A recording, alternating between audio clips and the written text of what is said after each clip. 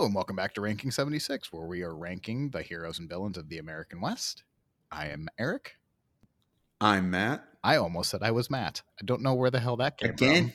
you did that earlier Did I before really? too. Well, Yeah, remember a couple like first or second episode. well, that's weird. I'm definitely Eric. And today we're doing our third Native American leader, and it's a big name, but probably not as big of a name as Sitting Bull Crazy Horse. Today we're talking about Red Cloud. Red Cloud. Never heard of him. He is a Sioux leader, and we'll get into it. He has quite the life. It definitely takes a turn. And then, just like our Tecumseh and Tenskwatawa episodes, the tone of these episodes might be a little bit different because, as I said then, there's just not as much that's funny and or entertaining about this Native American journey through this time in our history. So keep that in mind. I also want to put out the caveat: I am not part of the Sioux Nation. If you are Sioux, Lakota, Blackface, please reach out. I'd love to know more what I get right. And then just from a narrative perspective, I might be using some general terms like war leader, war chief. I know those aren't the actual Dakota words. I'm using it just to kind of keep consistent vocabulary going. So keep that in mind as well. So with that said, I think we can just jump right into it. Unless, Matt, you can tell me everything about Red Cloud right now. He was a leader He sure was. Okay. in California. Just kidding, Arizona. Just kidding, New Mexico. I mean, you can keep guessing. It's you. I'm just kidding. It's Tennessee. Let's get going. Oh dear. Red Cloud was born near modern-day North Platte, Nebraska, in 1822. Matt, where did you grow up? Minnesota No, yeah. What state? and South Dakota. Mm-hmm. So he was a neighbor, essentially. Anyway, born in North Platte, Nebraska in 1822, his parents were Lone Man, a rural Lakota leader, and his mother walks as she thinks. Red Cloud gains his name from a meteor that had burst through the Earth's atmosphere a couple days before that had turned the sky red, which is pretty awesome. Awesome. Like, I know. Tecumseh had a comet. Red Cloud has another one. It's just, that's so cool to be named after a comet. I mean, anymore, there's nothing cool that happens anymore. I mean, I'd be named like Street Light Out or something like that, you know? Oh, Burnt Out Bulb is definitely the name Right. for you. Yes, 100%. Nailed it in one. Wah, wah, wah. Thank you, everyone. Good night. Have a great We're night. not topping that. Red Cloud's father dies of alcoholism when Red Cloud was rather young. Now, there is another version. This is Red Cloud saying that his father died when he was very young. There is another version where his father actually lives until Red Cloud is in his late 20s. I'm going with Red Cloud because that was in his autobiography. So Red Cloud in his autobiography said his father passed away when he was a child. when he was very young from alcoholism. Very key distinction. His mother then takes him to be raised by two uncles, Chief Old Smoke and Little Hawk. Oh, White Hawk, I'm sorry, the tribe's military leader. By the time he was 4, he is sitting at council fires and watched Old Smoke nearly get usurped by a man named Bull Bear. Bull Bear is forced to leave the tribe with his followers, and as he leaves, Old Smoke, again, Red Cloud's uncle, has dirt thrown in his face, and thus becomes the rumored start of the black-faced tribe of the Sioux that Red Cloud is from. The Sioux themselves are nomadic. They don't stick around for longer than one season as they follow the buffalo herd for food. Young Red Cloud would pack up season after season listening to his uncles talk about Wankantanka, the religion of the Sioux. Between hunts, Red Cloud would play games that would not only meant for play, but were intended to help him as the young men became warriors, including fun games such as dodging clubs and rocks. And just how fun does that sound? If you can dodge a club, you can dodge a rock. That is the best game. I bet none of them ever got injured or seriously hurt. Yeah, they all dodged. Everyone was just a bunch of ninjas. Yep. Take this, Red Cloud. Thunk. Ah, what the heck? Hee hee hee hee hee. I just don't see that as fun. I mean, you Get a got club right really to the good. leg. Oh shoot! Oh my leg! Gotcha! You're it. Your leg's broken, but you're it. You're like crawling on the ground. No, please, I don't want to play anymore. They would also play King of the Hill to work on their stealth at night. The king would be able to keep all the toy weapons to himself. Sounds about right. Yeah. Yay, kings. They would be given play arrows around 4 years old, and they would take aim at small items from a distance. American onlookers would marvel as the young men could hit a pencil or something as small as a button from about 30 yards away. And as they would get older, the children would be given much larger arrows. Now, it's not necessarily Red Cloud's episode, but Crazy Horse would do something very similar.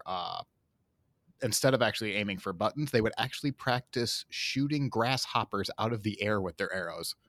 Jeez, and they actually were able to do it? They were able to do it after time. Apparently, it took, obviously, hours of practice, but they could eventually hit a grasshopper with their arrow. That's so accurate. That's impressive marksmanship. Tenskwatawa shot his eye out with an arrow. They're sniping grasshoppers out of the air. To be fair, the eye is very small, just probably not at the distance Tenskwatawa hit himself. Right. Unless he did a boomerang effect. Didn't comprehend that. Before the age of 10, he would be given a wild colt to tame. That's terrifying as a 10-year-old. He spent hours attempting to rope the horse. He is eventually able to submit the animal and soon is able to ride it without even using his arms and actually uses his legs to steer it, probably with his arms crossed like a boss. I wonder if that was obviously so they could shoot bow and arrows, right? They learned how to do that. I think that's how you could steer, but yeah. Or fight, I guess. Also they're also riding bareback too. Obviously there's no saddles, maybe a blanket. So yeah, it was handy. It takes a lot of leg strength. If you've ever ridden a horse before, you understand even with a saddle how much leg strength it has to ride bareback and to stay firm. That takes some some muscle. Buffalo hunts were also used as competition. They would use decorative arrows. They could figure out who actually had the killing shot.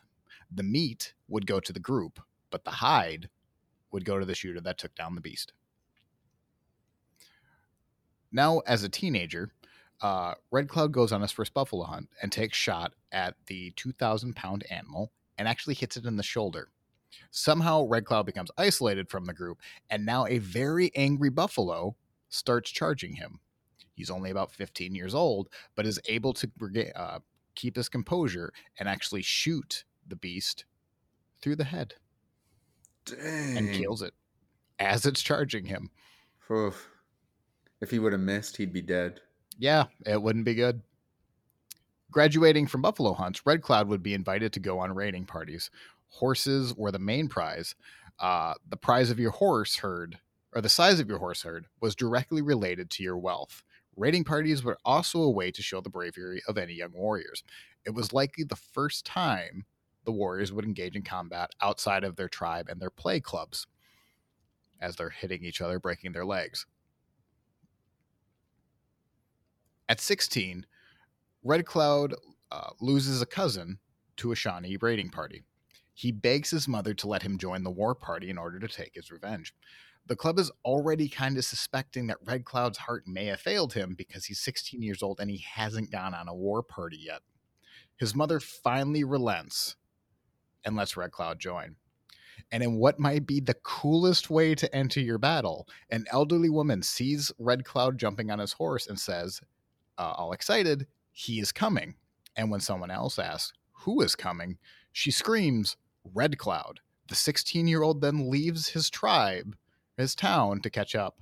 Under the chants, Red Cloud comes. Red Cloud comes. Red Cloud comes. Ooh, man, that'd be That would be so cool. Like he's just riding away with a smirk on his face. Hey, yeah. Oh, that would be so cool. I want people to chant when I leave. Maybe they do. Maybe that's not a good thing. Thank you, God. Thank you, God. Oh, you don't have to be so honest about it. In the next section, we talk about a couple stories that are pretty gruesome. So if you have little kids or any way squeamish, go ahead and skip to the 1950 mark, and the story will continue. This section is just kind of brutal. Thanks. After a 10-day march, they approach the Pawnees. They wait until the morning and signal an attack, and use bone whistles to signal the attack. War cries wail out, arrows and musket balls fire through the air. The surprise attack works as the Pawnee discover that they have no horses to ride on to counter the attack. The Pawnee, knowing they are outmatched, can do little but watch as the Sioux come up with their horses, trample men, women, and children from underneath their the hooves. At the end, 4 Pawnee are dead, 1 at the hand of Red Cloud. These raids are not just about horses. Like I said, it is about proving your bravery. These can get brutal. So anytime we mention talking about a raid, it's not a vacation by any means. The next season, scouts see about a dozen Crow warriors about 10 miles away from the horse herd. The Crows, unaware that they have been spotted, do not notice as Red Cloud and 50 other braves sneak up towards them. The next morning, the Crow wake up to the alarm of Sioux cries, and Red Cloud is riding first. He places 3 arrows in the back of one Crow's head. The 10 Crow are handled shortly. Red Cloud is celebrated as he is the only warrior to kill the enemy while they are still armed. The Sioux were the force in the area. A growing reputation of bravery as well as a fiery temper. During one horse raid, Red Cloud kills a boy who was watching the horses. When Red Cloud is pursued by the boy's father, Red Cloud kills him too. When he sees a member of the Ute tribe drowning in a river, Red Cloud initially saves him, only to save the man and then plunge a knife into his head and then scalp him. What? So he so another tribe was drowning. He saved them and then slammed a knife in his head and scalped him. His heart and then scalped him. Yes. Oh, okay. You said head, so Sorry. Yeah, I meant heart. Yep.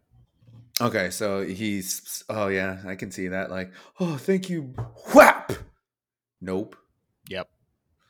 Dang, dude, he's brutal. Oh, he went from not being able, from begging his mom to go to like killing all these dudes.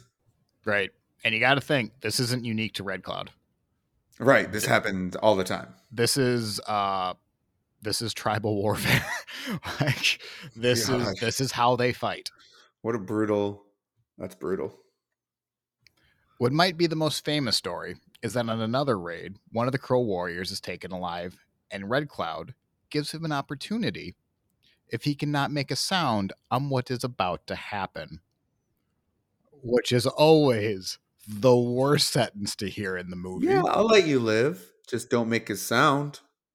And then they like pull out like a blowtorch. Well, what he pulls out is a knife. He hands it to another warrior who stands behind the men and slowly and meticulously scalps the Crow warrior. The Crow warrior does not make a sound and is allowed to leave. Oh my God. And given a strong warning of who exactly did it and why they don't want none anymore. The guy didn't make a single sound. Do you know his name? I don't know. I was going to say, that dude is a warrior, man. Yep. That's a tough SOB is what that is. Just one tear, just. Yeah, just. God that dang. Is some discipline. Right? I'd be like, oh, God. All right, there's a couple more raiding stories. So if I understand, if this isn't everyone's jam, that was probably the most brutal that we're going to go into. But on another raid into Crow territory, Red Cloud grows impatient, thinking that they were near a village. He sneaks away with one other man at night and finds a single scout protecting the herd while he is sleeping. Red Cloud mounts his horse and gallops towards the sleeping crow. The man wakes up just in time to see Red Cloud's war club smash him into the skull. Attempting to escape, Red Cloud shoots him in the back and then scalps him. He returns and explains himself as he's in a little bit of trouble, as he did go against orders, saying that he would not have done it if he wasn't so sure that he was in no true danger and that the horse herd wasn't so close. Since the horse herd was approximately 250 head, Red Cloud is actually rewarded 50 of them. And since the size of your horse herd is directly related to your wealth, Red Cloud is now suddenly pretty well off. He is like rising through the ranks though of the tribe, huh? Yep. Yeah, he's definitely, I don't want to say he's a special circumstance, but he's very, very good. Very brutal. Now we're going to talk about the Sundance. Again, maybe skip ahead 2 minutes. What makes Red Cloud and the Sioux such determined warriors? They would actually perform something called the Sundance, something that Red Cloud believed would actually make him harder to kill. They would begin by erecting a single pole in the center of the village. They would then choose, those who wanted to participate, would then choose a second or someone else who has already performed the dance to accompany them. They would then just perform a ceremonial dance for literally 24 hours. They would dance to the beat of a drum sung by the women.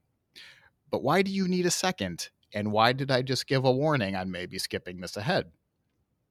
The elder chosen as your second would then pierce both of your pecs and then pierce just above your shoulder blade. They would then shove a wooden skewer through those holes. At the end of those skewers, they would place 2 loops and attach a rope that connected to the standing pole.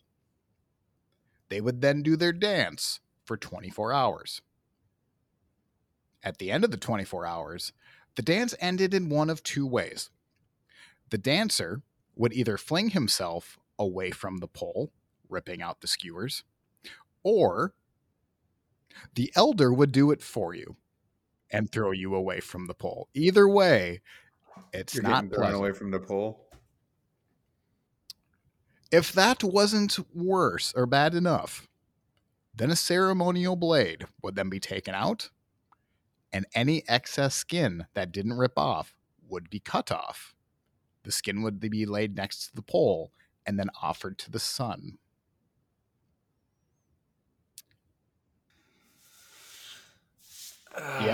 Yep, that's a big nope.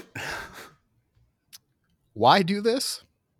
Well, that answer, of course, it depends on the tribe. But according to the Encyclopedia of the Great Plains, quote, in all cases, however, the primary meaning is understood to be performance of the act of sacrifice in ritual reciprocity with the spiritual power so that the welfare of friends, family, and the whole people is enhanced.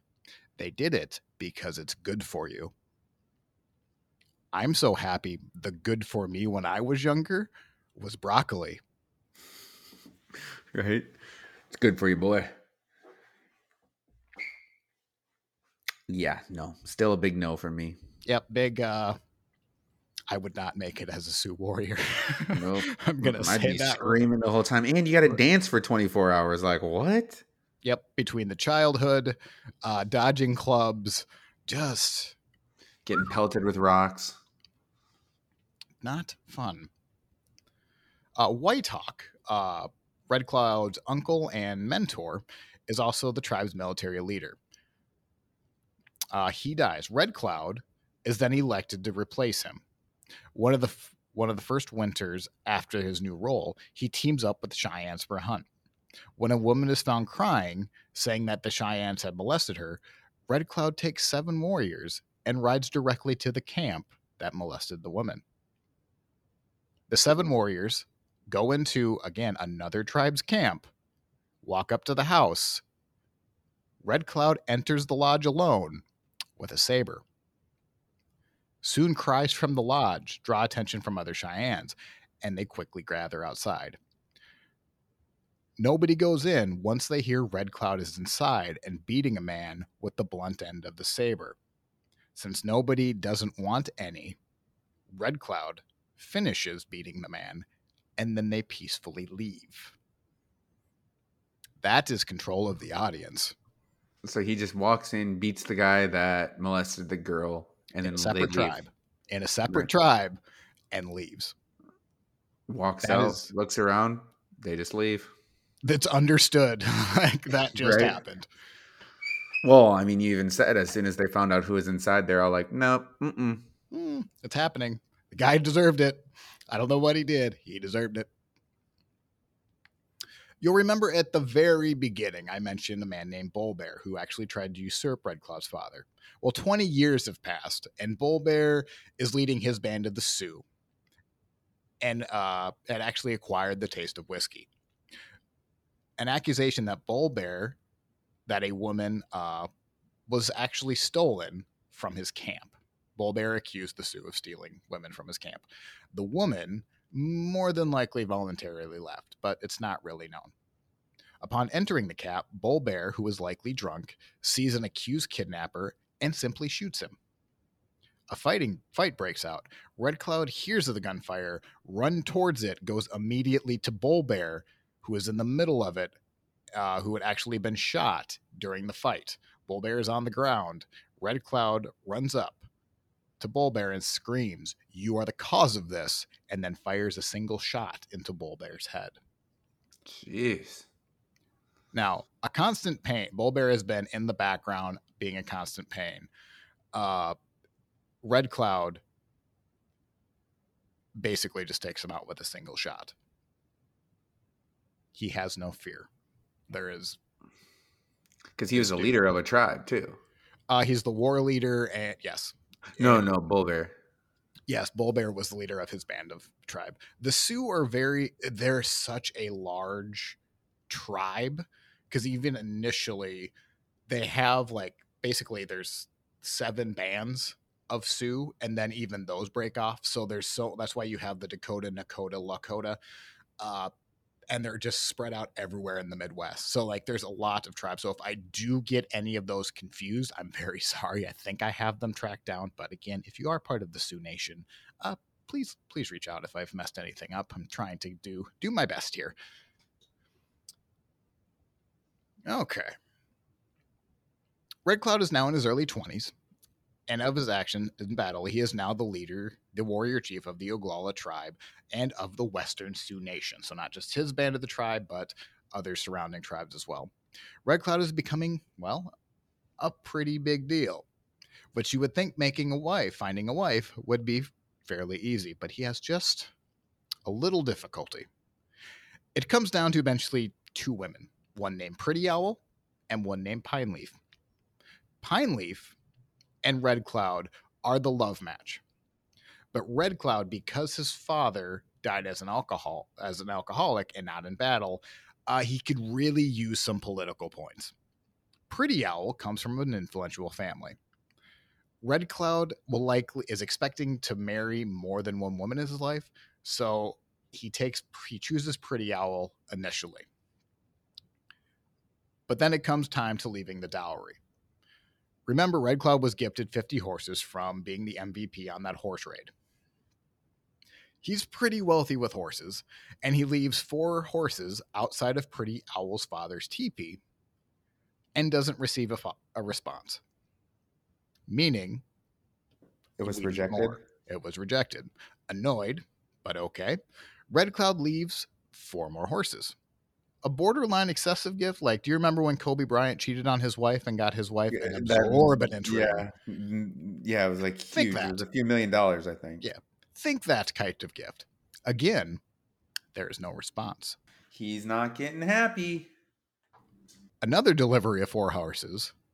Finally, Pretty Owl's father comes out and accepts Red Cloud's offering and agrees to allow him to marry his daughter. 12 horses later, When the two are married, Red Cloud notices Pine Leaf again, the one that he loved, was in the back with a clear broken heart. The newlyweds celebrate into the night, and as they come out the next morning, Red Cloud walks out to see the sight of Pine Leaf had committed suicide by hanging herself from a tree. No, he loved her. Pretty Owl was apparently not able to take the thought of Red Cloud marrying someone else and took her life. Pretty Owl would be the only woman Red Cloud would marry in all his life. He wouldn't take on another wife. Wow. So the gal he married, That's it. one and done. Was it because of that? Yes. Yes, that affected him quite a bit. Newly married, but there can just never be too many raids, Red Cloud sets his eyes on an Arikara camp. When they arrive, they wait until midnight and attempt to raid. They sneak into the village, and on foot, they are within an arrow's flight of the horses.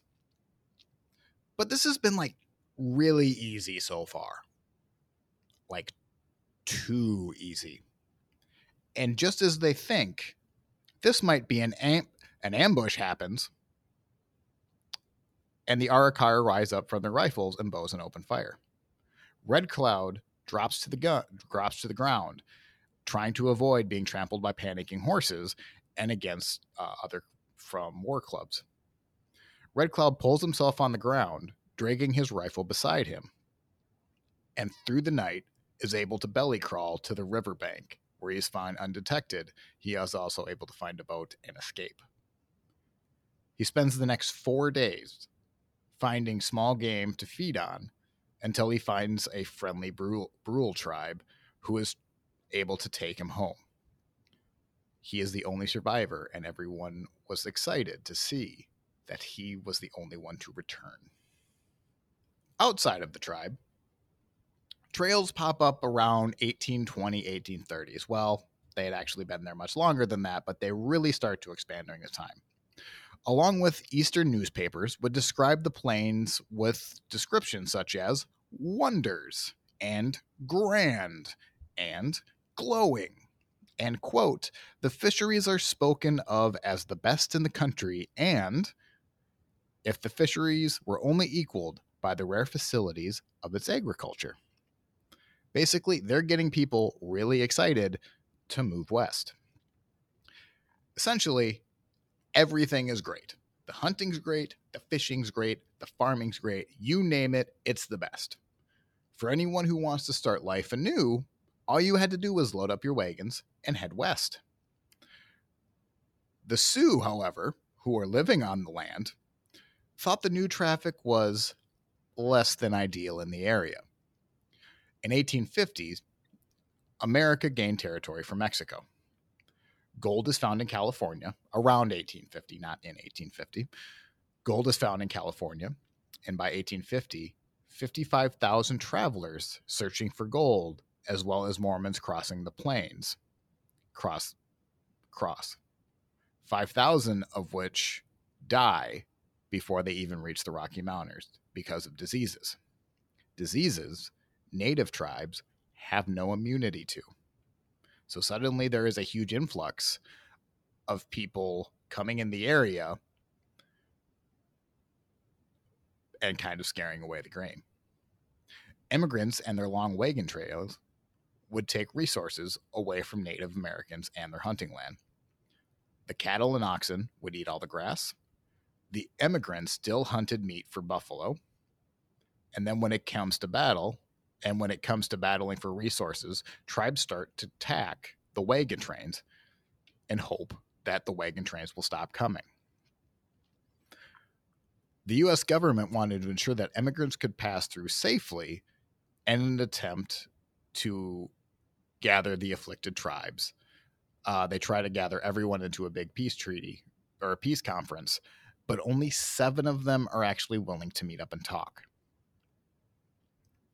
The man that they send out to start these peace treaties is a man named Broken Hand Fitzpatrick, a tall Irishman with a thick accent, who had earned his name while fighting alongside the Blackfeet tribe, where he, quote, plunged his horse off of a 40-foot cliff and then was able to rise, then breaks his wrist after the rifle misfired, and then, like a boss, is still able to kill multiple enemies and then make his escape. He had basically earned the trust of the Native Americans, part because he was a great fighter and he had lived with them for a while.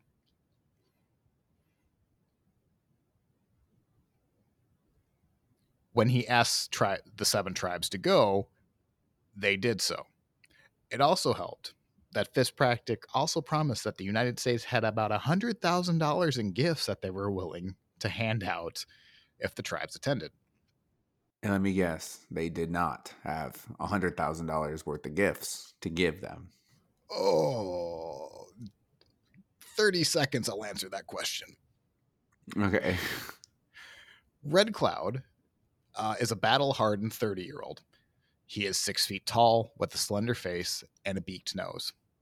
Living outside leaves a leathery skin in his appearance and age lines that make him look a lot older. He is the most faded Native American in all of the tribes. You'll notice I said in the tribes because he's not really known to the American government yet. During the treaty, the U.S. rolls up. They were originally going to meet at Fort Laramie, but because the area isn't able to actually meet the needs of like the cattle and all that, they actually move it 40 miles over to a Horseshoe Creek. So this is the Horseshoe Treaty of 1851. It's also the Fort Laramie Treaty of 1851 is what we're going into here. The U.S. rolls up with about 200 soldiers and 1 cannon. They wait for a few days for all the tribes to show up, and then the meeting starts. And the first order of business was to let the tribes know that the $100,000 in gifts were lost and not able to be given out. Now, to be fair, it does appear they were actually lost in St. Louis. That part is legitimate. Yeah, the mail forgot to they forgot to put the address, and they didn't know where to go. It's still in the warehouse. I think I'm throwing up air quotes. It was lost, ladies and gentlemen, lost. Is collectively what the tribe said. And I can only imagine Fitzpatrick is standing there like, hey, guys, hold on. This is only 1851, and you don't know about all the things we're going to lie to you about yet. Just take our word for it on this one. Well, I was like, I mean, he gained their trust, so like, why would he want to like lose it by like vouching for them? Well, I think that's what I was thinking. They were legitimately held up in St. Louis. Like it doesn't. Again, the United States doesn't want natives attacking settlers like they want, then they need this to work out because there's a lot of money at stake of people going to California. More immigrants and more people that establishes over in New York, that's actually in the long run going to be great for the United States. So they do really want this to work. They do really have all of these gifts, and they were unfortunately just stuck in St. Louis. But boy, does that put a rain on the parade right at the start. Wonderful, huh? It's not a good tone. Fitzpatrick introduced a man named Colonel Mitchell, who would actually be carrying on the proceedings. Mitchell says it is true that the immigrants are thinning the herds, and the cattle they brought in were actually eating the grass. But we're willing to make that up to you with $50,000 in food supplies, hardwares, domestic animals, for the next 50 years. How does that sound? Does that clear up all of the problems? In exchange, the tribes would allow that the immigrants to pass through undisturbed, and that U.S. forts and trading posts also be built. Also, you have to agree to territorial boundaries because, quote, civilization is coming, whether you like it or not. So they're not giving them like, I don't know, just seems shady. Hey, let our guys pass. We'll give you this, and this for 10 years. Oh, but I mean, look at this map. This is what you guys stick to, though. And we will get you these stuff. Honey, I know I cheated on you and our relationship isn't going well, but look at this nice jewelry I got you and this car. This fixes all of And our all the problems. while, everything they're saying, they have their fingers crossed behind their back. Because I'm guessing they didn't even give them what they promised. Again, it's only 1851. We don't know all the lies yet.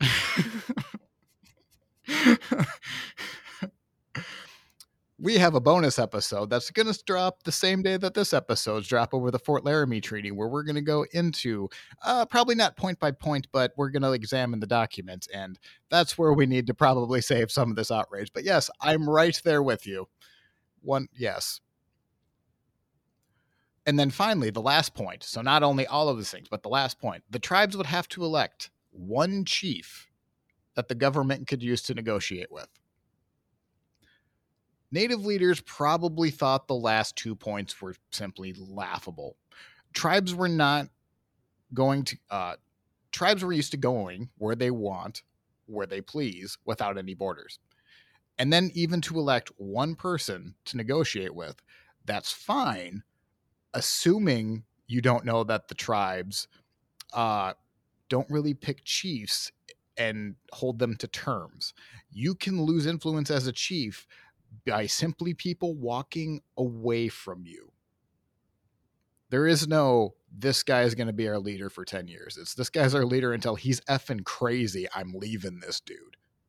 The tribes counter that the promises made to the Cherokee in Georgia from the Trail of Tears were broken.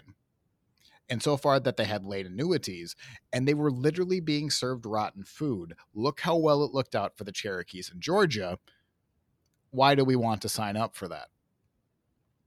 The $50,000 in promised handouts, the Cherokee rarely got as they were promised. And the natives, well, for that reason, didn't trust the Americans. During the final day of the, quote, negotiation, word is that the gifts were only a day away. The final proposal was given out, but now included that the Sioux would be ceding land to the Crows. When one leader named Cutnose spoke, he summed up the natives' stance by saying, "I would be glad if the whites would pick out a place for themselves and not come into our grounds. But if they must pass through our country, they should give up the game for what they drive off." So in other words, Cutnose said, I guess you can use the area because you're probably going to be using it anyway. But we need buffalo to hunt. We need to be able to live. I don't care of all the sparkly things you're about to give me. If I can't eat, I can't live. Right. Like, he's right. Like, if you keep, like, what are we supposed to do? You can give us money and crap, but yeah, what's it going to do? We'll just die anyways. You're going to promise us annuities that when we see the tribe, the Cherokee, they're not getting it. Don't know why that would suddenly change for us. But again, it comes down right. to... And like, oh yeah, you'll give it to us for the next 10 years, but we might not even be around in 5. Right. Yeah. So it's like a classic, they're trying to like put a Band-Aid on cancer kind of thing. It's not figuring out the core issue. So enough of the 7 tribes sign that the treaty was, quote, a success. Well, I'm saying, quote unquote, success, but I can't put more emphasis on those finger quotes on just how successful the treaty was. Just 2 years into the treaty, the tribes already won out of the agreement that was supposed to supposedly keep peace for all of times. The immigrants were supposed to be able to peacefully go through. There would be some forts, some trading, and the tribes would leave them alone.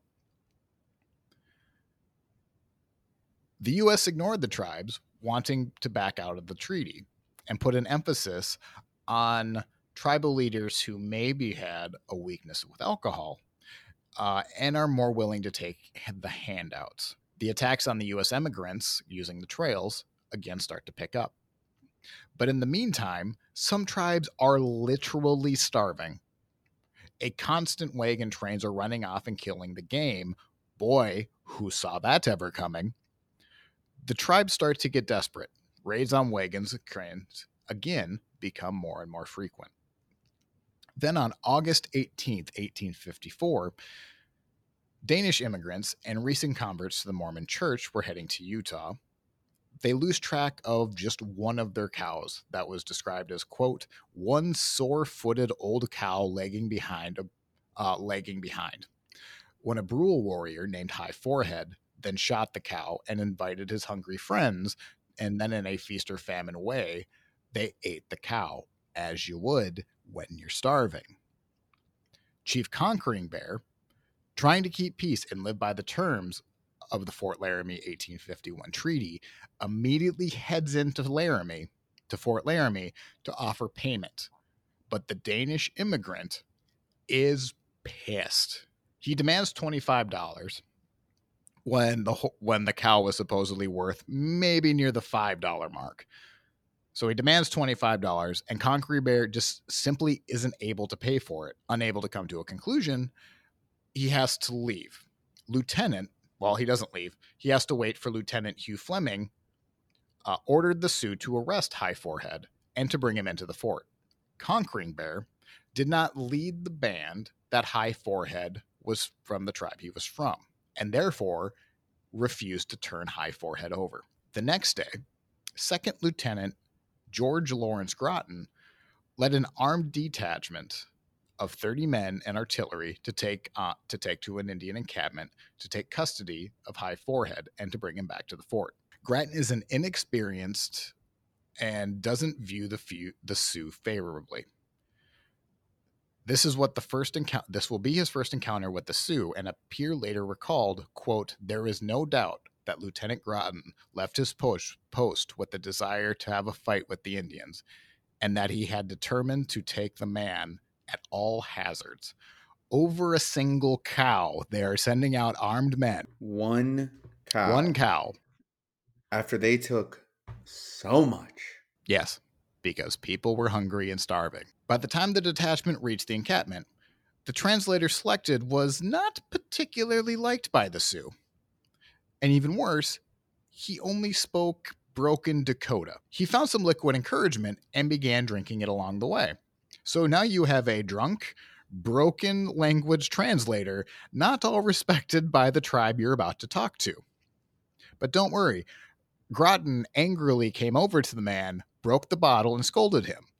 But you will notice that scolding sure as hell isn't replacing the translator. As they enter the encampment, the translator drunkenly begins to taunt the Sioux, starts calling their warriors women, and then starts saying that the soldiers were not here to talk, but to kill them all. Good translator. That works so well.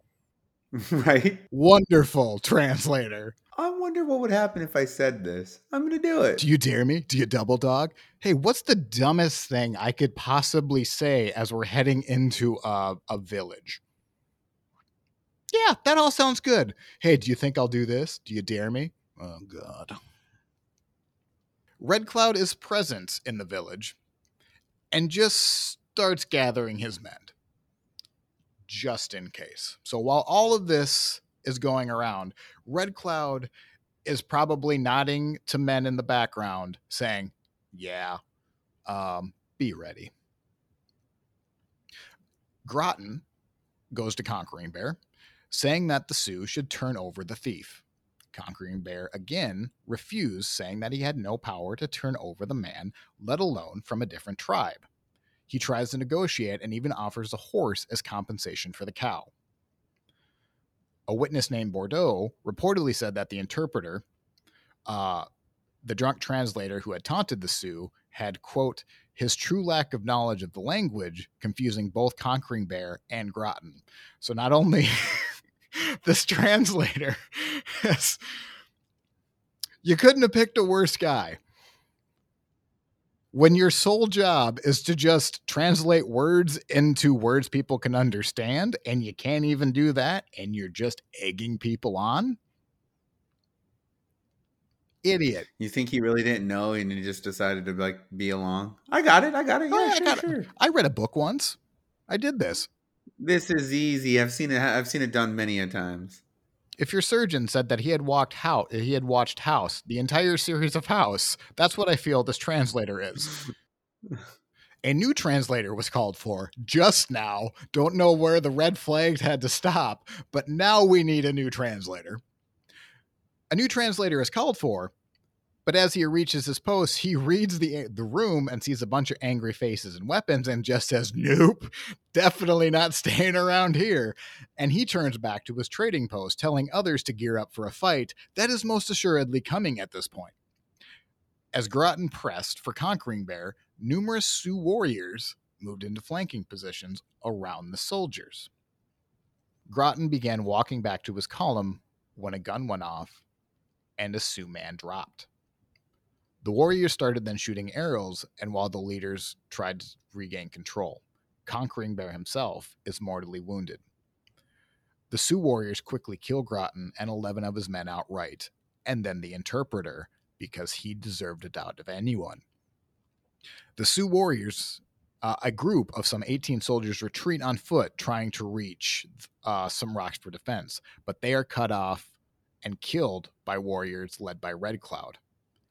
Everyone in Groton's party is killed.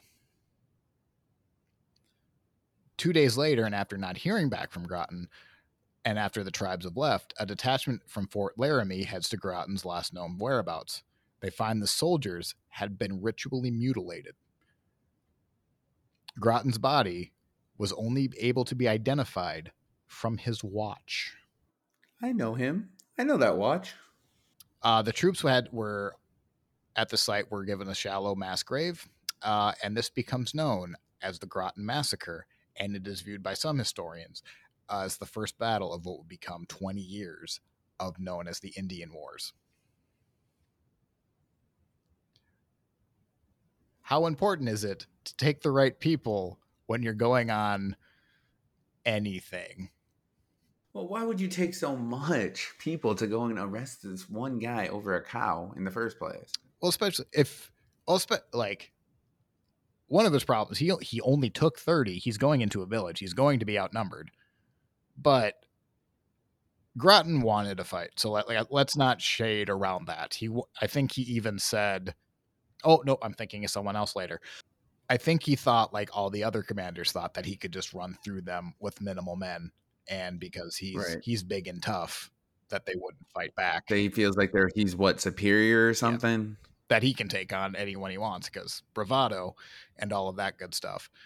And the Sioux fought back. Yeah, and he paid the price in the end. Yes, he did. The next couple of years are filled with tensions and revenge attacks between the Americans and the immigrants, and the Native Americans. The United States is starting to have its focus elsewhere as we're on the build up to the Civil War. So the plains are kind of on the back burner. But then in 1858, gold is discovered in Colorado, which is actually in the immediate aftermath of the Groton Massacre. So when tensions couldn't be higher, gold is found.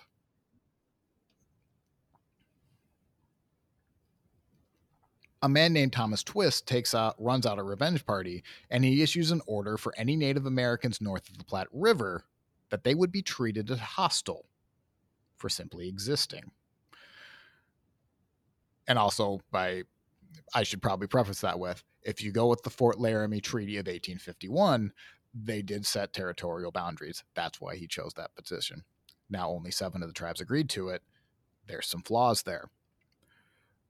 The order was designed to allow him to take revenge, admitting that he was looking for the first tribe on the wrong side of the river. He takes his revenge at a place called Ash Creek, using the same mutilations on the natives that they used on Groton and his soldiers. They massacre everyone in the village. Red Cloud, miles away, is elevated to the chieftain class as the violence escalates, and he receives a visitor to tell him that the Western Sioux tribe will meet for the first time in a ground council, really for the first time in memory. So the Sioux, again, they're made up of 7 bands. They rarely ever meet, and when they do meet, It is kind of like the Super Friends Unite type moment. It has gotten serious. Justice League getting together. Yes, they all have to combine because this is a real threat. During a council, Red Cloud, now that's a couple years off, but now they're all starting to unify. Which, if you remember from Tecumseh's episode, his main problem was that he couldn't unify the tribes together. Right. So for the tribes to come to that determination themselves is kind of rare. Now, not all the Sioux are going to join because, again, we've gotten into that, but they know that this is a real threat. During a council, Red Cloud knew a united Sioux was the only way to beat the Bluecoats. The Bluecoats being the U.S. Army, their blue uniforms. Battles on equal footing would end in disaster for the natives, as they always have. They had to attack smaller numbers and with an overwhelming force. And it was a good time, as the U.S. again is about to go into a civil war. So I think we kind of saw again in Tecumseh's episode that they're going to ambush and they're going to pull back. They're not going to do an open battle because that's when that's the advantage to the Americans and their more organized training. During that council, and when he was elevated to the chieftain status, he is now the most powerful war chief of the Sioux of this time. He cannot outright command tribes, but he does have significant influence on the actions. Red Cloud thought that this was a good time to strike, and he comes up with battle plans. Red Cloud then takes responsibilities to defend his territory, immigrant or native. When Shoshone's trackers were found, Red Cloud tracked them down himself and leads a small war party of his men and pins down the Shoshone warriors. Having cornered one Shoshone behind the rock, Red Cloud used a warrior to run towards an adjacent rock. When the Shoshone showed himself and perked up to shoot, Red Cloud himself shot him dead before he could take the shot. He ran up to the man whooping, hacking off the man's arm. Excitedly, the Braves went to Red Cloud to celebrate, which left a gap for the remaining Shoshone to escape. No. Furious, there was nothing he could do. The war party paraded for 3 days to show the area that this area was now Sioux.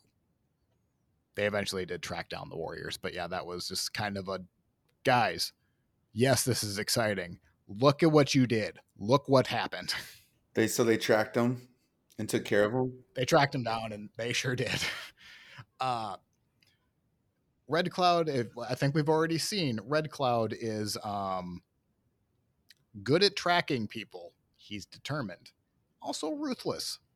Now we're going to go a little bit outside of what's going on with Red Cloud, because in 1862, there's the Dakota War. Now, this is extremely abridged because we're going to go into its own episode of the Dakota War in 1862. But basically, a cousin tribe of the Western Sioux rise up when traders in Dakota Territory, or modern-day Minnesota, demand that annuity payments be given directly to them by their agents.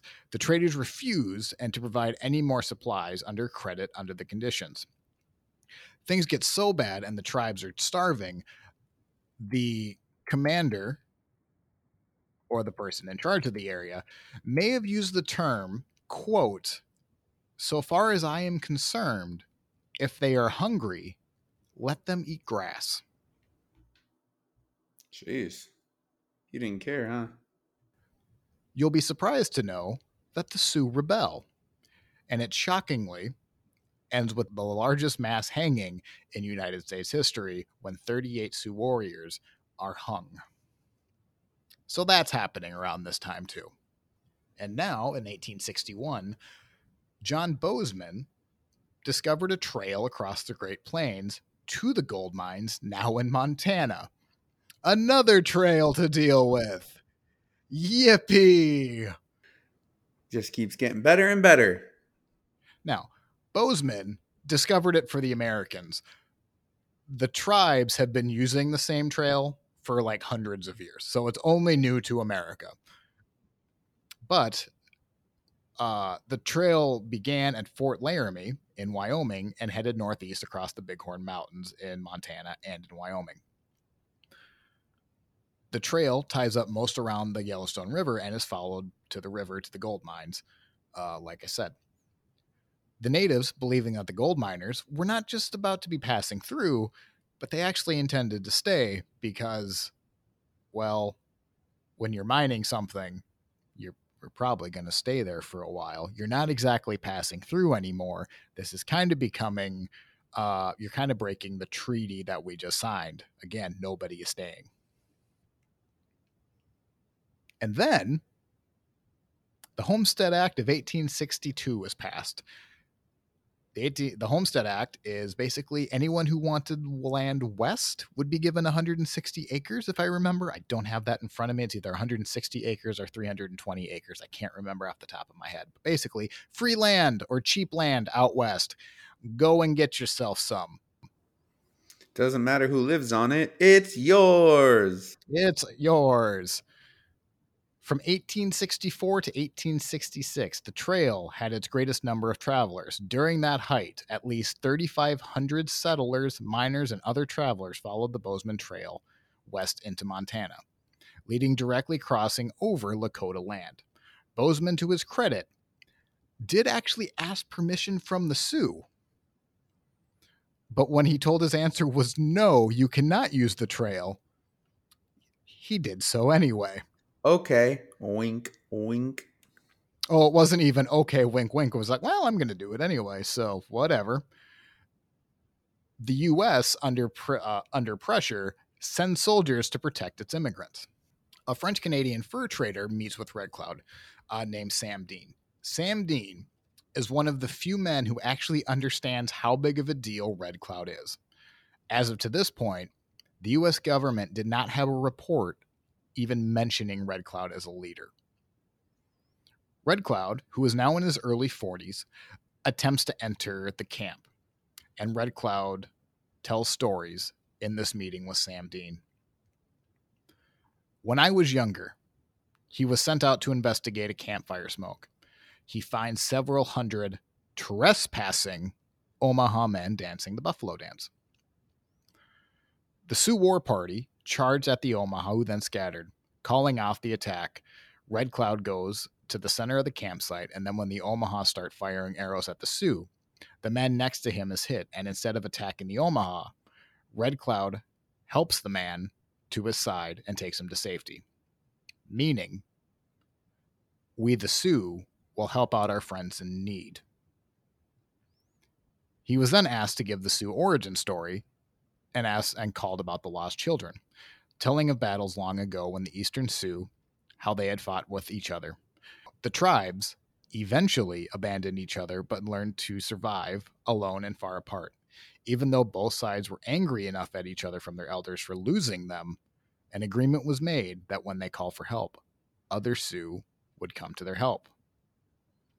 6 days later, the 38 Eastern Sioux warriors were hung in Minnesota. So all Red Cloud is doing by telling these stories of, we may be far apart now, but we will come together, and then you will have a problem. Now we have to take a sharp abridgment, because as you can tell, there's a lot going on in this particular time period. Not only the Civil War and with Red Cloud and with everyone, we're going to take a sharp abridgment to do these subjects justice. We will cover them, but in other episodes. But what we need to know right now is what we've already sensed. The Great Plains are fighting. Sitting Bull, Crazy Horse, all of them are there, and they're starting to get involved. And including the major event of the Sand Creek Massacre happens in this time as well. Again, we're going to cover them. I just want to do them justice outside, and there's already so much in Red Cloud's episode. In the fall of 1865, another council is called for the debate on what to do with the intruding Americans, and Red Cloud gives a speech. Red Cloud stands up and says, quote, "The Great Spirit raised both the white man and the Indians. I think he raised the Indian first. He raised me in his land, and it belongs to me. The white man was raised over the great waters, and his land is over there. Since they have crossed the sea, I have given them room. There are now white people all around me. They have a small spot of land left. The Great Spirit told me to keep it. The speech, this was supposed to go on for several days. No other speech was needed. The natives, whose number was likely 2,000, but some dispute the number may have been as large as 13,000, agree to start attacking the next winter season, or after the winter season. War is coming again. If you'll notice the date, in the fall of 1865, the Civil War ended in April. In April 1866, dog soldiers burn a wire relay that leads into Fort Laramie, killing 5 men and leaving the mutilated corpses staked to trees.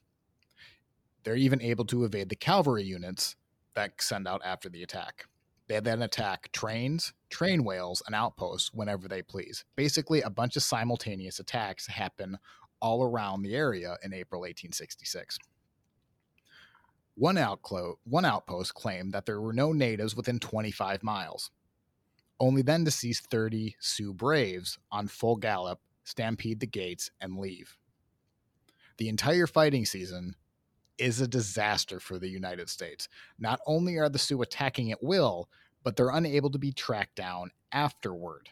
These are constant attacks throughout the entire year. Not that the commander let those in Washington know about it. A man named Carrington writes back and says, stating all of their success they were having, and that they really had a strong footing in the Powder River country, and that all they needed was more time, they needed more money, and they needed more resources, which I'm pretty sure is a phrase that has been used in every military matter ever. The fighting is so successful, according to Carrington, he wants to send out to negotiate a treaty to stop all the success that the United States is having. The next spring, a meeting is called. Carrington's negotiation success depending on getting access to the Powder River country and to allow the Bozeman Trail be used by the immigrants. It's all about using the trails. That is the core issue between the Sioux and the Americans. Negotiations had to be successful because Carrington and the United States had already sent soldiers riding north to build the forts, something the Native Americans had seen. Carrington, during the negotiation, then takes the "it wasn't me" approach. But then we saw you on the trails. It wasn't me. But then we saw you building forts. It wasn't me. Not as catchy as Saggy, but I stand behind that one. At least no one was butt naked. You don't know that. You don't know how they were building those forts. It gets pretty hot in the summer in the Midwest. Yeah, you're right. You're right. I don't know, but it wasn't me. It wasn't me. Picture this, we were both fighting, picking on the. How could I forget that I had given a relationship? That was like the jam back in our day. Yeah, it was. What do you mean back in our day? It's still my day. How dare you? Yeah, but now it's all this goofy stuff. Yeah. The world isn't a great place right now. Hmm. When Carrington calls his meeting, Red Cloud, Crazy Horse, and Spotted Tail are all there. This is a major meeting. Sensing the tension in the rooms, Carrington lets the native air their grievances first. And in quote, many hours later, after hearing the testimony, the main complaints came down to this. The natives were forced to stay in smaller and smaller pockets. The trails drove off the buffalo herd away and stripped the land of grass for their own horses. The trails are causing havoc for grazing.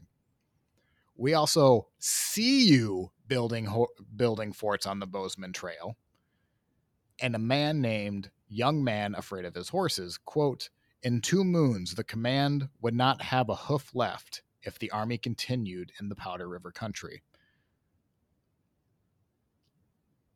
Get out now." Then Red Cloud rose to spoke. "The Great Father, or the President, sends us presents and wants a new road.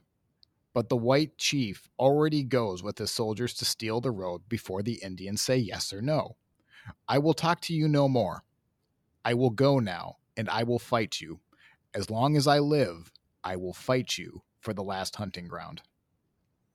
Cheering drowned out Carrington's comments, but then Red Cloud, with a knife in his hand, walks closer to Carrington. He gets closer to Carrington and just walks past him as if he was invisible. The meeting is over, and for Red Cloud and his followers, in an official report filed to Washington, Carrington described it as, quote, "A satisfactory treaty concluded with the Sioux. Most cordial feelings prevail. The feelings between Red Cloud and Carrington are less than cordial." No, everything's fine. We're good over here. Don't you worry about it. Don't listen to what you're hearing. Everything is fine. P.S. Send more guns. So many more guns. Guns, guns, guns, guns, guns, guns, guns, guns, Please, guns. please, please, please, please. Oh, God, please. But everything's fine. Everything's fine. And then you see like the wet mark on the page where the tear was. Right? Shaky handwriting. Must have been really cold when he was writing this letter. Seemed like he was in high spirits. No, it's all politics. Yeah. Look at you and your callback to the Alamo. In the weeks to come, Carrington stopped listening to his scout, who is Jim Bridger, who will also get his own episode. Bridger tells him that maybe he should stop handing out gifts to the natives coming into the camp because they are Red Cloud scouts and they're likely looking for weaknesses. Also, maybe we should do something about the constant natives in the tree line watching us every moment of the day. Just a thought. A chief named Black Horse tells Carrington and essentially just repeats what Bridger has been telling him is true. Carrington is surprised to know that Red Cloud's plan was, and was indeed gathering information. Jim Bridger probably in the background like, "Dude, yeah? What have I been telling you for a couple of weeks?" Carrington has had more than enough warning that Red Cloud is planning. When Black Horse leaves, the man that just told Carrington leaves, Red Cloud catches up to him, trying to flee to Cheyenne. Black Horse gives up all the motions of Carrington and his troops. Again, Carrington, why are you discussing your battle plans with anyone outside of your war room? Don't truly understand it. Red Cloud then plans an attack the next morning.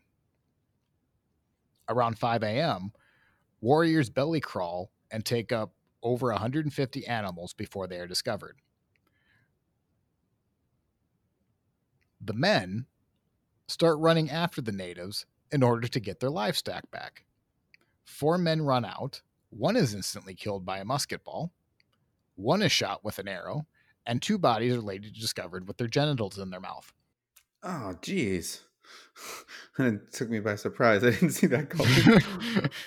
You're like, oh, 1 was shot, and I was like, okay, that happens quite a bit. 1 was shot with an arrow. Okay, yeah, I can see the fighting. And 2 were found with their.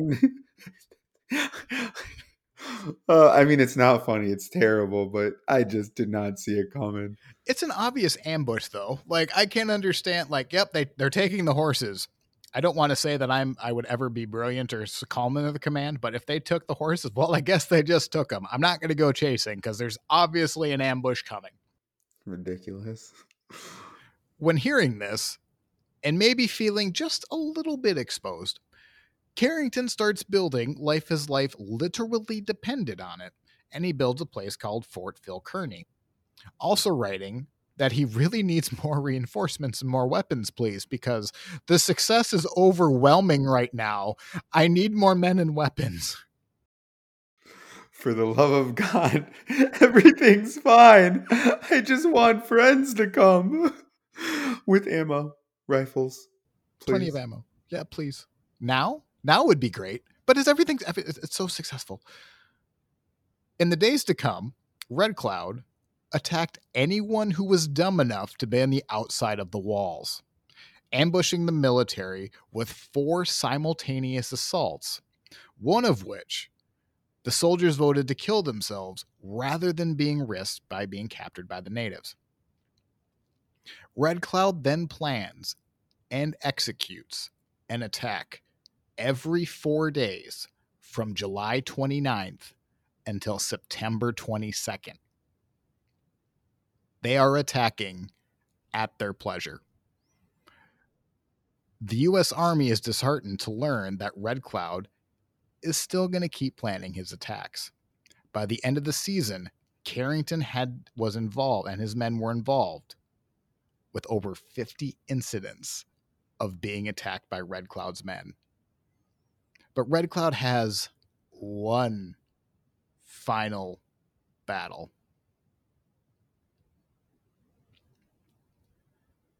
They plan was to be executed on December 21st, 1866. A day that is well below zero. I don't know what that, and that's Fahrenheit. I don't know. I haven't looked what that is in Celsius, but somebody will do that conversion. But it's real cold outside. Red Cloud and his men will wait outside Fort Phil Kearny, and they're basically going to wait for the men to open the gates for the wagon that's going to gather firewood to gather firewood. Once the gates are opened, they would then lure the train farther and farther away from the camp. They would then attack the wagon train to bring more men out of the fort. The goal wasn't the wagon train itself, but to bring the relief party farther and farther away from the troops, or farther and farther away from the fort. They would then antagonize the men, and they would even follow, hoping that the men would follow, not realizing that they were about to run into an ambush. Crazy Horse is actually chosen to be the lead decoy, trying to keep the men moving. At about 10 a.m., the wagon train leaves the fort, and an hour later, reports back to the fort is that the wagon train has been attacked. Carrington handed off relief detail to Captain William J. Fetterman. So Carrington isn't going to go out himself. But Fetterman is a man who claimed that he could run through the entire Sioux Nation with less than 100 men. Little did he know that there were about 2,000 Sioux, Cheyenne, and Arapaho warriors who were ready to take Fetterman for his word just outside the camp. Carrington's only orders was not to pursue after the ridge line. You can go up to the ridge, but don't go over it because we don't know what's down there. Fetterman, are you listening? Are you listening?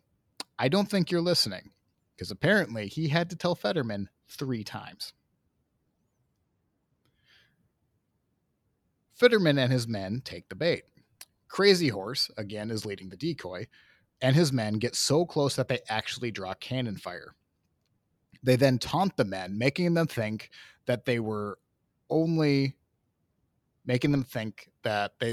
party, and they were very vulnerable to be attacked. Fetterman just can't help himself, and he gets to that ridgeline, and he just wants to take a peek. I mean, just a small, tiny peek. Yeah, we can do that.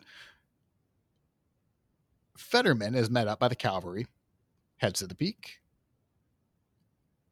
Once at the top, they see a handful of warriors, probably sticking out their tongues and pretending to have lame horses.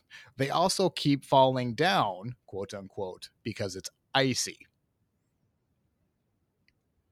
They're about 4 miles from the fort, but Fetterman's thinking, oh, this is just too easy. They can't even stand. and he orders a charge. Once they reach the bottom of the hill, 2,000 native warriors spring their trap and attack. Fetterman and his men have to dismount and form a skirmishing line and try to fight off the warriors as they head back up the ridge that they were definitely not supposed to go down. Do you think he was like, oops? Oh, I've done a whoopsie. This is a real Oh, it's bad just so whoopsie. funny. Like, it's just so funny. They were like, this is easy. Well, yeah, it's a little too easy, don't you think? Like, what were you thinking? They had been attacked all summer with surprise attacks. Why did they think that this wasn't going to be a surprise attack? The true answer is pride. But it's so obvious. So anyway, he's down that ridge and trying to go back up it as fast as he can. However, an estimated 40,000 arrows later, again, that number is 40,000 arrows, Fetterman is found near his men at the top of a slope that they used for cover. Before the final assault, Fetterman was found lying with powder burns next to his head, assuming that they had shot themselves before the Sioux could actually kill them. Now, there is debate. There is also knife marks across his throat. Native histories see that they actually knocked him off of his horse with a war club and then finished him off with a knife. There's debate there. I don't know which one to believe, but just know he was killed real good. At the end of the fight, 96 soldiers and 58 civilians are killed. Bodies are mutilated, and they're just left out in the open. The Fetterman fight, or as the papers called it back then, the Fetterman Massacre, will be the largest military loss to Native Americans until George Armstrong Custer. And it is a really close story to Custer's as well. Like, eerily similar. The Indian Peace Commission is organized in Washington with the intention of negotiating. And when they initially come, Red Cloud refuses to come down, saying, quote, "We are on the mountains looking down on the soldiers in the fort. When we see the soldiers are moving away and the fort's abandoned, I will come down and talk." It's pretty self-explanatory. I'm going to make you do what you're going to promise first, and then we can talk about what happens after. Nothing until then. The next year, Washington officials ordered 3 forts guarding the Bozeman Trail to be abandoned. And in August 1868, the last soldiers leave Fort Phil Kearny and Fort C.S. Smith, and the Indians had burned both of them to the ground. Before the forts are burned down and abandoned, the U.S. does call for negotiations to start on April 19th, 1868. They even bring out old war hero William Tecumseh Sherman, who said, quote, "How shall a peace be so easily and so soon made? Simply by retracting our wrong steps and by doing right." Sherman then went on to say, and it's one of those, I can't believe he said this out loud, quote, "You see white men have plenty to eat. They have fine houses and fine clothes. You can have the same. We believe the time has come when you should begin to own these things. We shall give you assistance, and you can own herds and cattle of horses and cattle. You can have cornfields." Everything he said was the exact opposite of what the tribes really want in their lives. And again, doesn't hit the core motion of leave us alone, stop using the trails. You'll notice that we had 2 episodes drop today. One is specifically going on the Fort Laramie Treaty. So we're just going to do in brief. The tribes' expectation was the trails were to be closed, the forts to be abandoned, and they want to trade with the Americans. So they want to keep the trade open. Yes, we want like to trade. They're not against trading with them. They just want them out of there. We want your good stuff, but that's it. Stop using the trails and that's it. The Americans hear that and go, "So you want to farm, do ya? Wonderful." The tribes shake their head no. We just want the trails to close, abandon the forts, and we will trade with you. And the counterpoint is, we are so happy you want to farm. I would love for you to come farmland. Let us show you.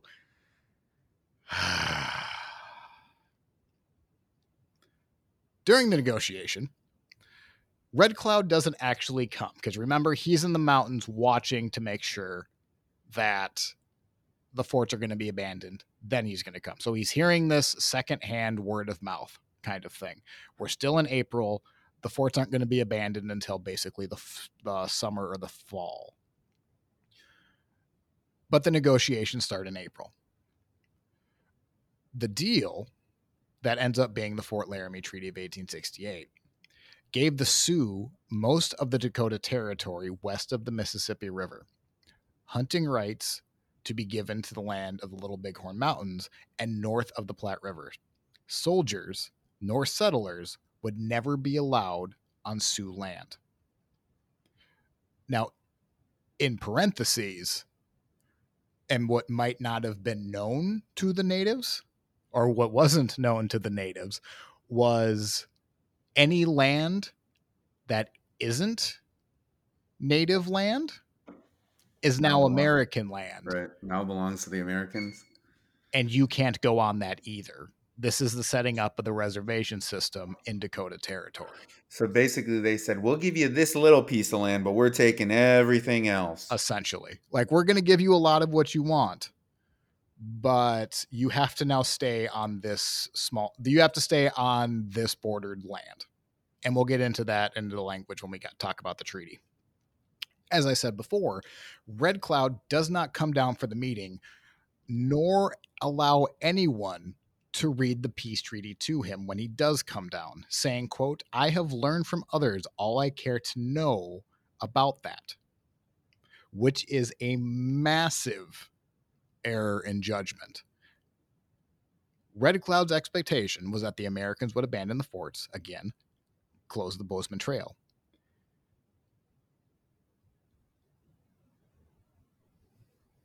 The negotiation of the treaty, when the Americans were going to put them on the reservation system, Red Cloud simply wasn't aware of that. Red Cloud signs the treaty and agrees to never attack the soldiers again.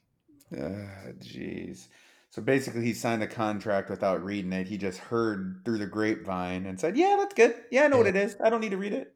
Exactly. And we'll go into the language of it. It's not the most clear language, especially if you have to use a translator. If it's not it's confusing for me to read, let alone if I spoke a different language completely. Well, it's a good thing that one translator's not around. Yeah. The treaty wouldn't have been signed, so that probably would have been a bonus. Right. It wasn't until 1870 when Red Cloud visits President Grant that the Interior Secretary went over the treaty point by point with Red Cloud, when Red Cloud shouted, "This is the first time I have heard of such a treaty. I have never heard of it, nor do I mean to follow it." The next day, the secretary, named Cox, allowed the chief and his people to stay on their own hunting land. So he basically gave them a small concession of, okay, you can go a little bit farther off of your reservation for now. A treaty that Red Cloud brought the United States to the negotiating table that was a clear win for the Lakota, for the Sioux. Because let's be honest, the Americans were getting their ass kicked. The Americans wanted the peace treaty. They wanted the talks. They wanted the fighting to end. They turned that into a win in the long haul. Red Cloud does get the distinction of being the only, really the only native leader to force the United States to negotiate and win a battle or win a war.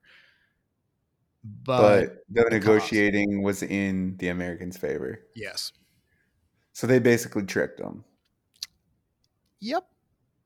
Yes, they did. Red Cloud would write as an old man, "We want to keep the peace. In 1868, men came out and brought papers. We could not read them, and they did not tell us truly what was in them. We thought the treaty was to remove the forts and for us to cease from fighting.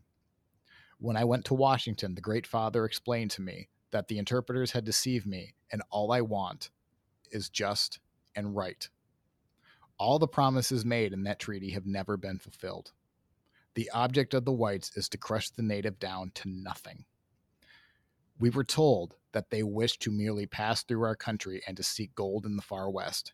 Yet before the ashes of the council were cold, the Great Father is building his forts among us. The presence is an insult to the spirit of our ancestors. And are we to give up our sacred graves to be planted for corn?" For 2 years after the treaty, the Lakota do not go on the reservation. However, when food becomes scarce and as a strategy of dependency from the United States, the factory system essentially takes a hold on the natives, they do eventually move on to the reservation. The Fort Laramie Treaty really lasted until gold was found in the Black Hills. Red Cloud and his men and his tribe will be moved 4 times by the end of the decade. So by 1880, essentially. The treaty was less than 12 years old and they had to move them 12 times. In 1874, when gold is Four discovered. times. Yes, sorry, 4 times, you're right. In 1874, the gold is discovered in the Black Hills of Dakota Territory. The Black Hills for the Sioux are sacred, and the Sioux are more than a little annoyed when the U.S. comes up and offers to buy the territory for $6 million. Now, again, this is a bridge we're going to go into. In June is the anniversary of Little Bighorn, and we're going to go over Crazy Horse, Custer, and Sitting Bull. So we're going to go into this a lot more in detail. But as far as Red Cloud is concerned, when they offer the $6 million to buy the treaty or to buy the Black Hills, Red Cloud and the Chiefs offer. And in fact, that $6 million was put into a trust that to this day has still never been claimed. Should the Sioux tribe claim it, it would be worth over $1.3 billion Why haven't they claimed it? because it's essentially selling the Black Hills. Oh, right. Yep, they will never take that money. But it's in a trust? It's in a trust, just sitting there. Dang. Because also, we're going to go into it in a second, the government then went, okay, if we can't buy the land, then you all need to be on your reservations no later than January 31st, 1876. If you're not going to play a game with us, we're going to force you onto the land. We're going to force you to go onto the reservations.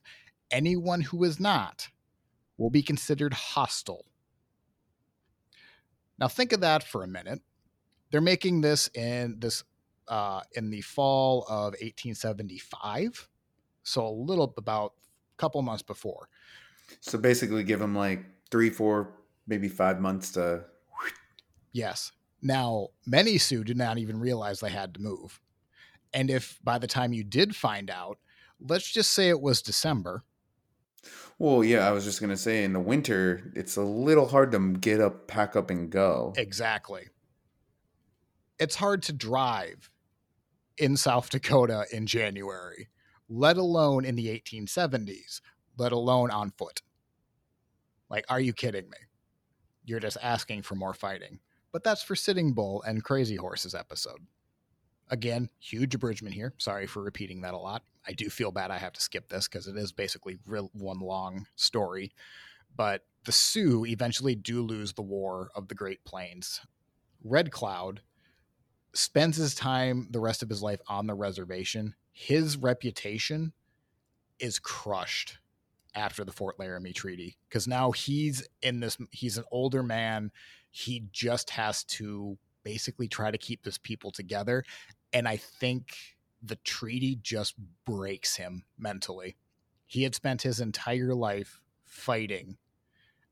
And after the reservation treaty, he just gives up the will to fight. So now it's Well, well, he thought one thing and then another thing happened, you know? So like imagine like he was probably reassuring his people like, "Hey, yep, this is what's happening. This is what's happening." And then boom, it didn't happen and then he found out it was a complete lie. right. And it was kind of not that he, I'm not going to say it was him to blame, but he really should have had someone read that treaty to him. And somebody like really should have been side by, if that person existed and was willing to tell him that. I don't know if that existed, but it is kind of his fault that they're on that treaty. Now you still have plenty of Sioux outside the reservations. Again, um, it really causes a divide in the tribes between treaty Sioux and non-treaty Sioux, and Red Cloud is by default the leader of the treaty Sioux, and therefore anyone outside just despise him. Well, his name was on it, right? His name was on it. Yep, his mark was on it. I wonder why they were winning. They had everything. They could have just kept fighting. I mean, eventually the Americans would have. I mean, the Americans Taken just got over, out you of the think? Civil War. Well, yeah, the Civil War just got over. The scale was much larger. Like it was probably a matter of time. But the U.S. did show up to the negotiating table first. Like they wanted it to end first. So it is a win for Red Cloud and the Sioux. It's really hard to celebrate that victory when you get a gut punch of, yeah, they just kind of took away our cultural life by having us go on this reservation. Like it, I think it would break most people after what should be your biggest triumph is now. People still stuck by him though. A lot did leave because remember in the Sioux you can just walk away from a leader. But yes, how was the reservation system? You'll ask. About as depressing as you would imagine. Red Cloud would say as an old man, quote, most of the reservation land is poor and worthless. Think of it. I used to own rich soil and was well watered country so big that I could ride through it in a week on my fastest pony. I have to go 5 miles for wood for my fire. Washington took our lands and promised to feed and support us. Now I, who used to control 5,000 warriors, must beg Washington for when I am hungry. I must beg for what I own. And if I beg hard, they put me in the guardhouse. Worse land to farm, small buffalo herds, natives are forced to depend on the U.S. for needs. End quote. Red Cloud would watch as his Sioux men become more dependent on the United States and then become more desperate. Around the 1890s, a new religious movement comes up that freaks the American out. It is called the Ghost Dance, and the Ghost Dance is intended to bring the dead back alive, to bring a new form of peace and prosperity back to Native Americans. The U.S. feared that it was actually going to instigate resurrection. Red Cloud tries to condemn the dance and tries to stop it. But he fears that it'll lead to violence, and indeed it does. That in December 1890, Sitting Bull is killed, and 2 weeks later, the Wounded Knee Massacre happens. During the later stages of his life, Red Cloud converts to Christianity and even goes by the name of John around the turn of the century. He goes blind and has to rely on his wife, Pretty Owl, to help him around. He stays on the Pine Ridge Reservation until his death on December 10th, 1809. Did they have any kids? I believe so, yes. So, on that depressing note, we get to rate him. Right. It's depressing, isn't it? Yeah. Very.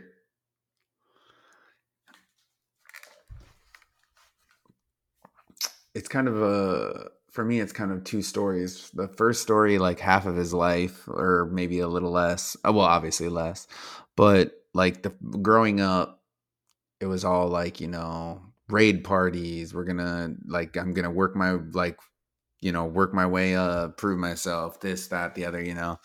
And then the second half was all about like the Americans swooping in and doing their thing. And then you basically get shoveled into a little hovel and said, "There you go, that's yours. Have a good day. See you never." Yep. It surprises me that he took Christianity and changed his name to John. Well, went by John. Right. Now, I don't know how strong his Christian views were.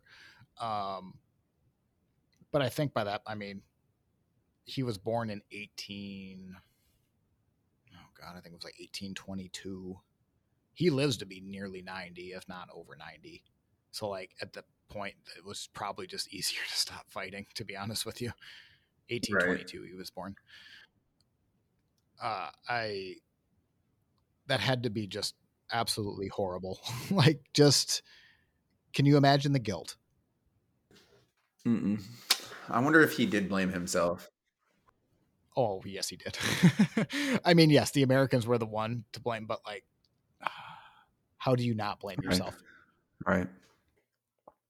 So, but let's get into it. Are you satisfied?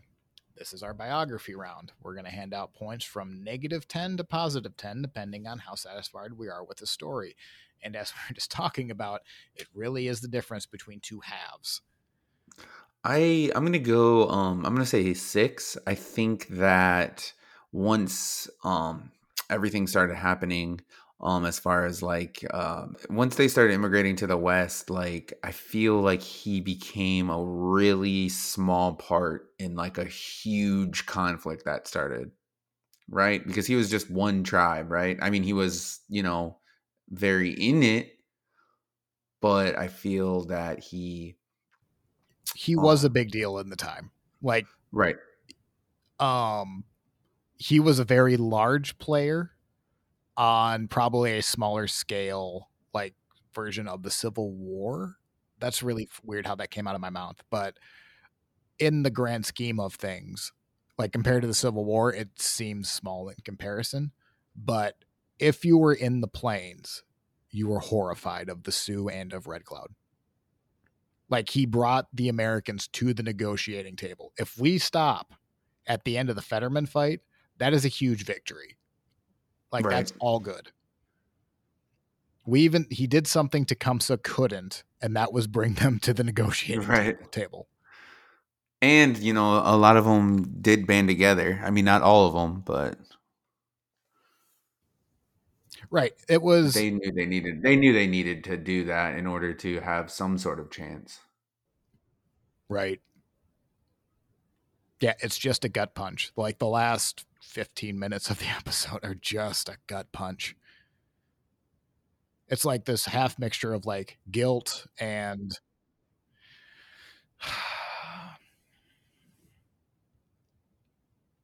thinking of 5.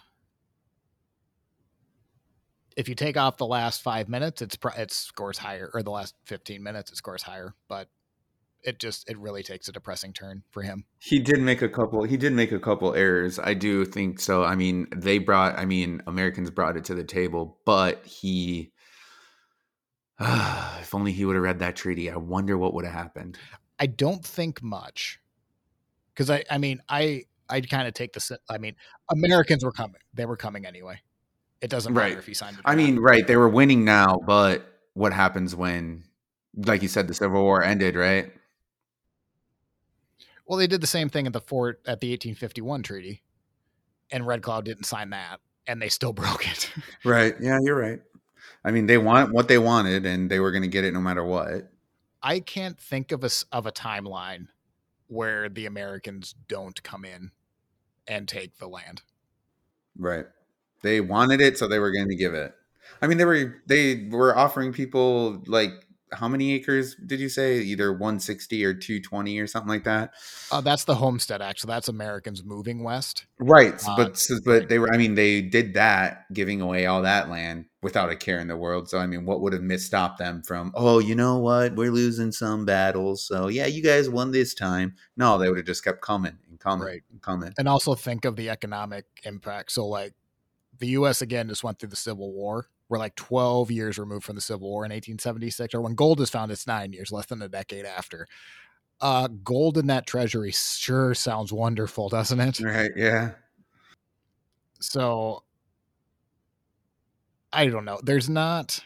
This is probably a larger conversation that needs to happen, but I don't know what's worth how how President Grant, who I love President Grant. This is absolutely the biggest stain on his character, in my opinion. Um, when the natives didn't want to play ball, they forced them to play ball. Like, and we'll see more of that in later episodes. But I don't know what would have been better policy, to just continue to lie like they did, or if they would have just said, "Hey, it's open war on the plains. We're taking everything." Right. The same result happens. I don't know which one I would be more disgusted with. I tend to think the open battle plan, we're going to fight it out until it's gone, would be slightly better. But again, it's still genocide. It's whether it's cultural genocide or physical genocide. Take your pick. None of them are envious. Right. With that said, are you satisfied? He has a total score of 11. Matt gave a 6 and I gave a 5. Next round, be sure you are right, then go ahead. This is our morality round. We are scoring from -10 to +10. And I think just as it's a tale of two stories before, it's kind of the opposite here, because if you met him before he was 40, that was a brutal Be guy. scared. Yeah. And they were definitely scared of him. I mean, you had the guy or that whole tribe that like just let him beat that dude. Yeah, just, well, I guess he must have deserved it. Right? It's Red Cloud. Don't mess with him. I'm gonna go ahead. I think he was pretty brutal. I think I'm gonna do negative. Okay. So let's keep in mind he does put the sword down, and he does try to spend, after the Fort Laramie Treaty, he does spend of a, we're not going to beat them. We need, like, guys, we can't fight. They're going to win. Don't die. Like, and he does think of his people the entire time. Now, I don't want to give him a free pass on all of the brutality, but That was like the cultural ways though as well. right. And I don't want to excuse that, because we're going to see murder. Killing. It was a fair fight it was kind of like, we're going to raid you, you're going to raid us, and we're just going to continue this chain. Right. Because the more horses we have that we take from you, the richer we are. So it's a dog eat dog, me versus you mentality. Right. And this is just what happens on those raids. I'm not going to excuse it. Like, it's not great. I think negative is a little harsh, because he was always thinking of his people. Right. Always. With that being said, I think I'm gonna go 3. Because, like you said, meeting him before he was what, in his 20s, 30s, like, be afraid.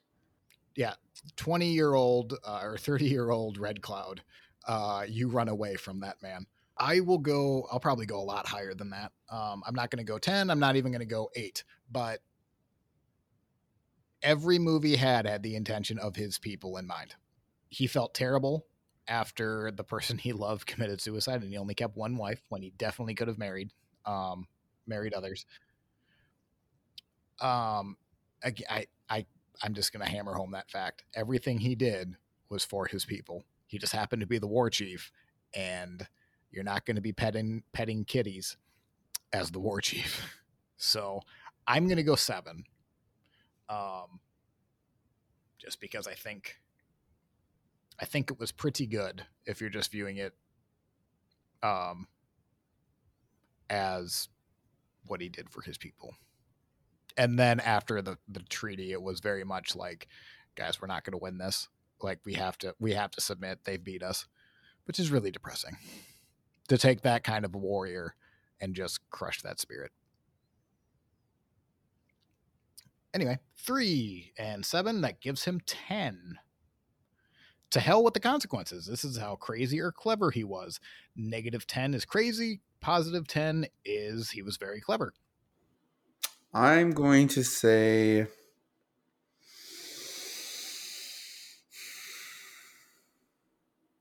6 6. Why 6?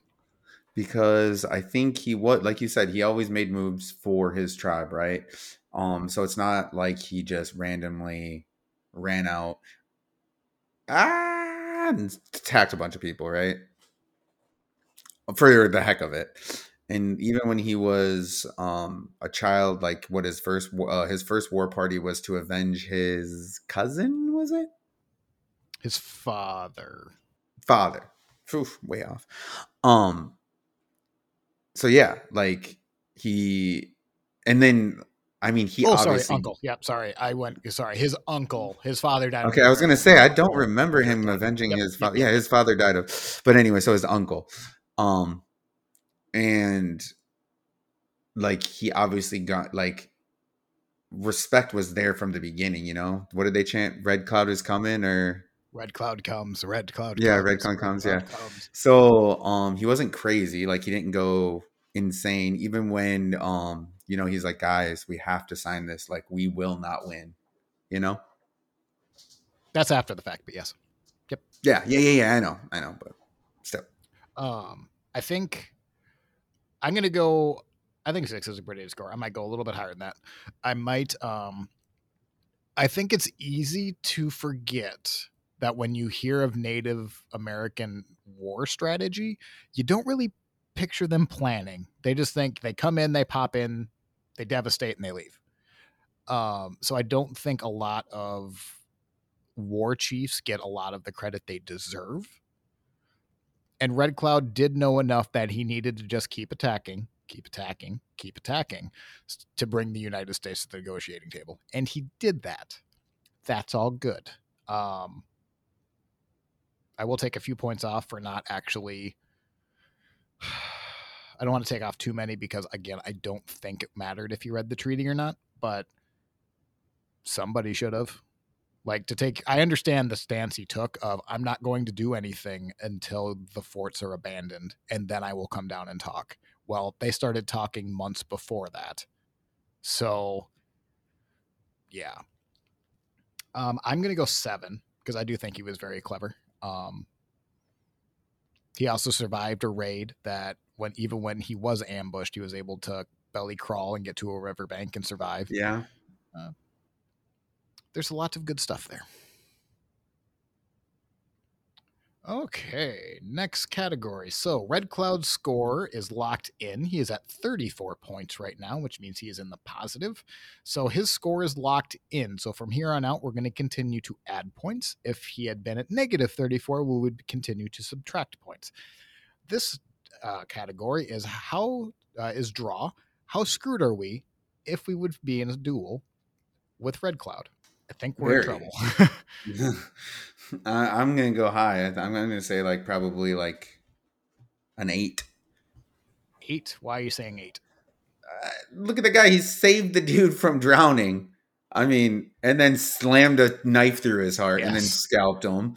He shot a couple guys in the head, or one guy in the head 3 times with arrows. Like, obviously, he was a good fighter and a good warrior. So, I agree. not it for me. I'm not gonna upset him. Just as, and I think what's terrifying with those raids, uh, the purpose of it was to get more horses and to get experience for warriors. So it doesn't matter. You're like, I can be an innocent victim, Aaron. It won't matter in the moment. So I think that 8 is just fine. Just to give you context, you gave an 8 to James Bowie and a 9 to Jesse James. So I think that's a pretty good score. I am going. I think I'm going to go a little lower. I'm going to go with a 7 because I think that's a good score. I don't really have much to add to that. 15 for draw. Next round, Legacy. How well known is he? Again, Matt and I are going to hand out points from 0 to 10 based on how well we think he's remembered in history. I think he was a big part, but unfortunately not well known. So I'm gonna go and say 4.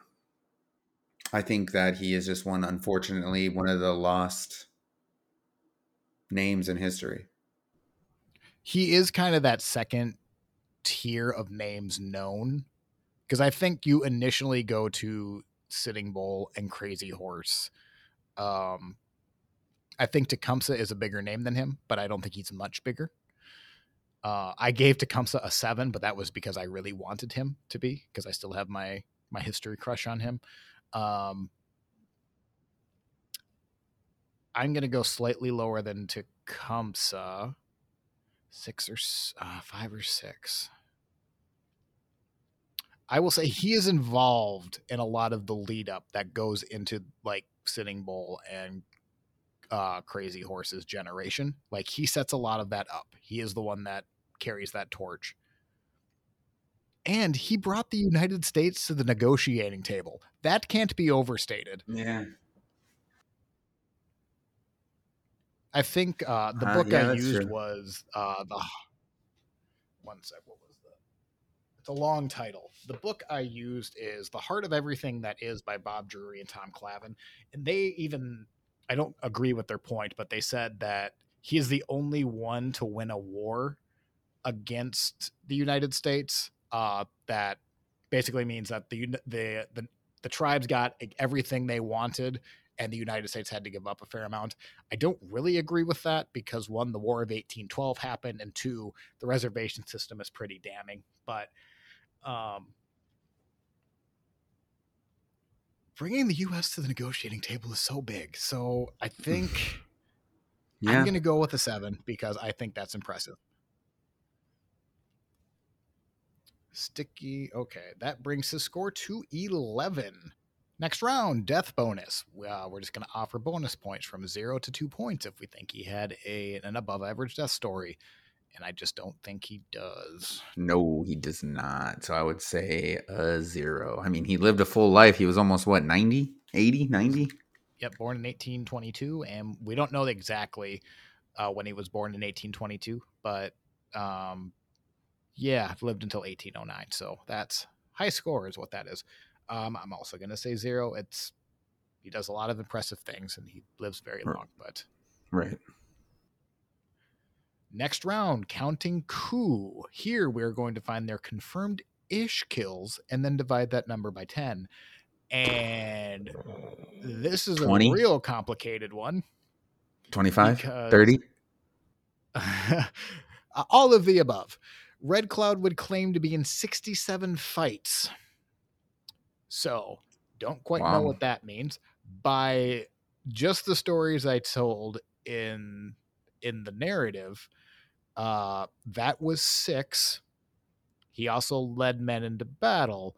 So, if we give him the token point for being a soldier plus 6, that's 1.6. But that number could be so much higher. Right. Yep. So unless you have any better ideas, I'm sticking with 16, but no, that number is probably a lot higher. Up to 67 is what he claimed for fights. So Well, jeez. All right. All right. any any disagreement, say aye. All right. So that gives him 1.6. Or 16 is what we're giving him credit for. So that brings up his final score to 61.6. For context, that is, with our new scores, Wild Bill Hickok got a 60.7. So he just edged out Wild Bill. And with that, we just have one more thing to do, and that is to draft him. And I have the coin ready. Matt, call it in the air.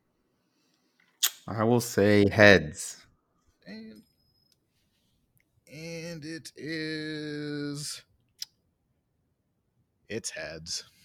Matt, Awesome. do you want And that is to draft him? my guy. Good old Mr. Red Cloud. That makes me I'm a taking little him. sad. I did want him. I'm keeping it going, I'm going for the high octane Killers. I mean, I would be worried about Red Cloud in the first half of his life. The second half, it just gets really dark. Yeah, it gets really. Yeah, it just gets really sad. So that actually, with your team, Billy the Kid, because of a trade, that's probably going to come back to bite me in the butt. Calamity Jane, shaking in her boots because next to her, Jesse James, James Bowie, and then Tenskwatawa and Red Cloud. And while I have Wild Bill Hickok, Daniel Boone, Tecumseh, David Crockett, and William Barrett Travis. Those are our teams so far, unless Matt wants to trade me Red Cloud. Huh? Nope, nope, nope, nope. We'll see. We'll see what's the future holds for us. We'll see. We have some big names coming up in the next couple of months because in June is actually Little Bighorn. So we're going to talk about Custer, Crazy Horse, and Sitting Bull. And I have the research done for those. And they're all very good or interesting. Custer's not. Well, we'll see.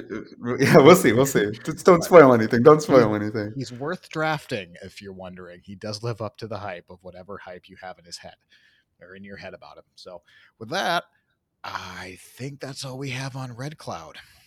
Putting a pin in him. He's done. Yeah, well, and in case you are new to us, we did just start a WordPress site. If you're looking to keep up, know who the teams are, anything like that, go check that out. Not only can you check us out there, but if you like what you heard today, go ahead and give us a like and subscribe and leave us a review. We would love that. We love hearing from you. We do have an email, ranking76pod@gmail.com. You can follow us on Instagram at ranking76podcast. And we do have a Facebook group, Ranking 76, the American West. Go ahead and follow that group. With that said, I'm Eric. And I'm Matt. And we will see you next time.